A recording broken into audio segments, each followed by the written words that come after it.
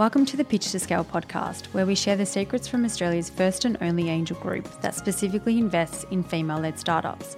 In this series, we profile our scale angels and the amazing female founders we meet.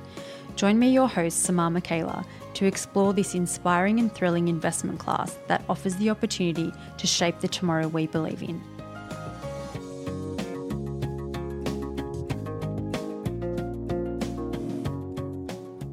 Everyone knows how painful it can be to make a claim with your insurer, but no one more so than co-founders of handdii, Christie and Kathryn Wood.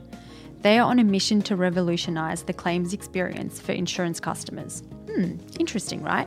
But how? Christie and Kathryn have decades of experience in construction insurance respectively, having both worked at the top end of town. Whilst working together overseas, they realised their collective experience and passion was the perfect formula to solve the distrust within the insurance claims process for all parties involved. So they threw in their executive roles and built handdii, a transparent insurtech platform bringing property insurance claims into the 21st century. It's an impressive customer experience that connects great tradespeople, insurers, and customers to enable easier and cheaper property insurance claims. It's no wonder they have recently secured $1.5 million of funding from scale investors, Greenlight Re-Innovations, a US-based insurer, and others. handdii are paving the way for much-needed innovation in this space. Welcome, Christie and Kathryn from handdii. Thank you so much for joining us today for the Pitch to Scale podcast. Tell us about your business. Thanks, Samar. Our business is 2.5 years old now. And it was born of, our backgrounds and a huge problem that we're both sort of confronted with in the insurance industry. And essentially what we do is we connect insurance companies and their claimants direct to trades. Tell us about how you actually came up with this idea. I think it's a pretty interesting story. It's actually the best. So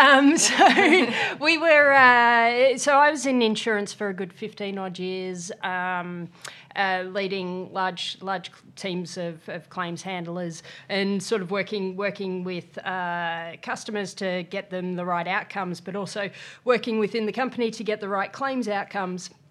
And Christie was part of my supply chain at that point, where she was working as a builder. Yeah, so my background, 10 years a director of a construction company, and we were servicing the insurance industry. And so working with Kathryn, a big insurer, and she was under these pressures to reduce cost, but also meet that increasing expectation of customers, because customers today don't compare, one insurance company with another. They compare their insurance company with their food delivery and their bank and their, everything else that happens in their lives. So all about customer experience, isn't it? Yeah, absolutely. Yeah. So you've got a lovely triangle of balance that you need to maintain: cost, outcome, quality, and efficiency, as well as delivering a great customer service. And Christie and I happened to be in the Philippines talking about this particular problem, sitting in the Qantas Club Lounge, which for anyone who's been in the Philippines isn't amazing. And we had this great conversation about, well, here's my pressures, here's what it is I'm trying to do. I want an on-demand service. There's got to be a way that we can collapse the supply chain. And Christie was the smarty pants who said, yes, I know the reason that we can, or how we can do this. Yeah. So got out Serviette and started drawing the map of, the stakeholders in the industry, and went, actually, these small claims that are like under $10,000, which is actually 80% of claims, can get done by a plumber, a carpenter, an electrician, or a couple of those. And back in the day, it required a builder to oversee all of that, whereas today technology can coordinate it. So we drew a little map, and so on the back of a napkin, awesome. On an airplane on the way back from the Philippines, we created handdii. So can you explain for a layman out there, for a $10,000 claim, how does the small claims process work with your technology? So with our technology, what would happen is you would call up your insurance company, or you'd jump onto the insurance company's website. You would then undertake the steps to what we call lodge your claim, or provide the insurance company with the right information to lodge your claim. The insurance company would validate the policy and that everything was in order. You would then select 3 times, take some photos of the damage, and you'd press a button and that request would go out to our trade network. So we onboard contractors, so we verify their license, their insurance, and vet their business, really. And so that request would have gone out to, say, all the carpenters in a particular suburb and be matched. And so the contractor pairs up with the customer, and then within 4 minutes, it is at the moment in Australia, you know immediately who the company is that's coming out to help you repair your property. And you're connected via a chat feature and a storyboard. So at any time you can communicate with your contractor, the insurance company, and everybody knows what's going on throughout the whole life of the claim and the repairs. So you're essentially providing transparency over the entire process and really shortening that time and putting the power back in the customer's hands, I guess, in a way. Yep, absolutely. And cost cutting, which is really what insurance companies love. Collapsing or taking out the overheads. So what is the size of the opportunity? So in Australia, there are 500,000 claims of this size, but in other markets like the US, there's 8 million. It's a big problem, and it's also a global problem. So just like in Australia, in other markets, insurance companies are needing to demonstrate value in creating this on-demand experience, and they're also under pressure from a cost perspective. So handdii, you guys are our latest investment in scale, which we're very, very happy about, and we led that transaction. So we're really keen to, I think our audience would be really keen to understand the capital raising process for your seed investment. So would you like to talk to us about that? Yeah, sure. So it's... I think what everybody tells you that it distracts you from your day-to-day operation, and we knew that was going to be the case, but we didn't anticipate, I guess, the magnitude of effort and energy that needed to go into it, while still getting a business off the ground and also being amazing. It'd be lovely to be able to put the expectation back into our minds from back there and say, this is going to take a good 3 to 4 months. Yep. And it's going to take a lot of conversations. Yep. And a lot of people are going to say yes to you, but it's a different version of yes. So which yes is more yes than the other? Yeah, I like it, or yeah, I really like it. And then working out who it is that's actually makes sense that you're going to spend a lot of time with over the next couple of years. And for angel investing, I guess, it's quite different to perhaps later stage investment, given businesses have a track record. It's a bit of art and a bit of science, I think, is what everyone sort of tends to say. So you raised $1.5 million, and that closed in July this year, and you're off to the US soon, is that right? Monday, yes. Yeah, great. Yeah, so Monday we fly into Dallas and start recruiting a contractor network over there and go live in October with our first insurance client in the US. Fantastic, congrats. Thank you. It's actually not our first foray overseas because we went over to New Zealand recently. Oh, wow. We launched in August in New Zealand. Great. And I think I mentioned before our pairing time with contractors is 4 minutes in this market. It's 38 seconds in New Zealand. Wow. For some reason, the contractors are really engaged and really want to help customers. Yeah, absolutely. Can you tell us how you decided on the raise amount? How did you figure out how much to raise? Because I think it's a really big question that a lot of people, investors, ask the companies. So how did you come up with the amount that you needed to raise, and when are you raising next? And, where do you see that? Yeah, it's. I think that's an art and a science too. Part of it is actually understanding what your spend rate looks like and what your potential future spend rate looks like. So you've got to go through the budgeting process and get a good understanding of what's your forecasted sales and what do you need from an OPEX perspective to achieve any of the targets that you've got. And then you've got the element of your founders. How much of your company do you really want to give away? It's early stage, which means the valuation of your company is probably lower than you would like. And so how comfortable are you with giving away what amount for this investment?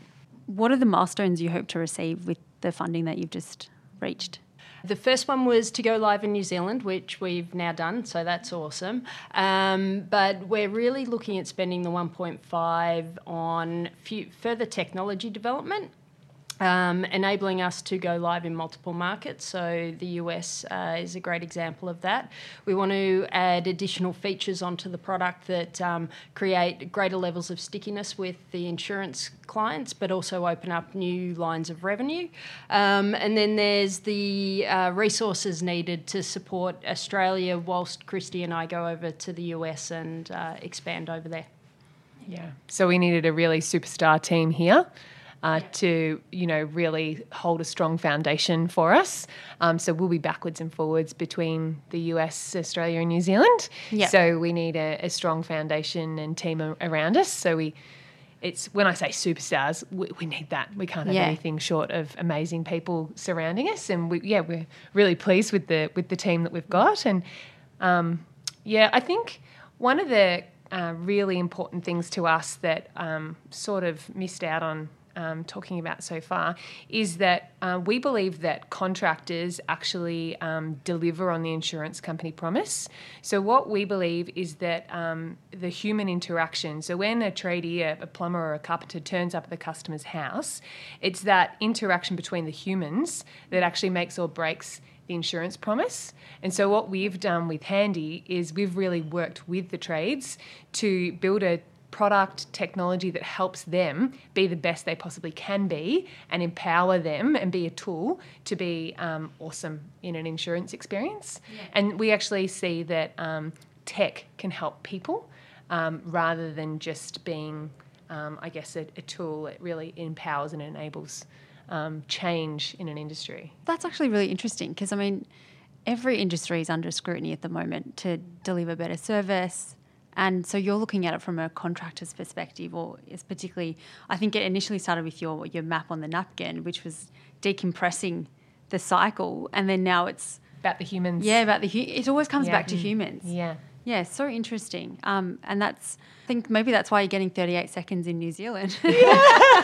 They're a human. I think every time I go to New Zealand, I have the same experience. They're very progressive. Yeah. And I think they have a real appreciation for human interaction. Not that we don't, but it's that's awesome. What does success look like for handdii? Like, how would you define that?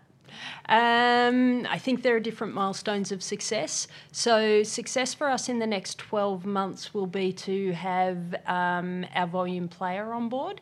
And what that creates is a sustainable cash flow for the business that allows us to grow with a level of comfort.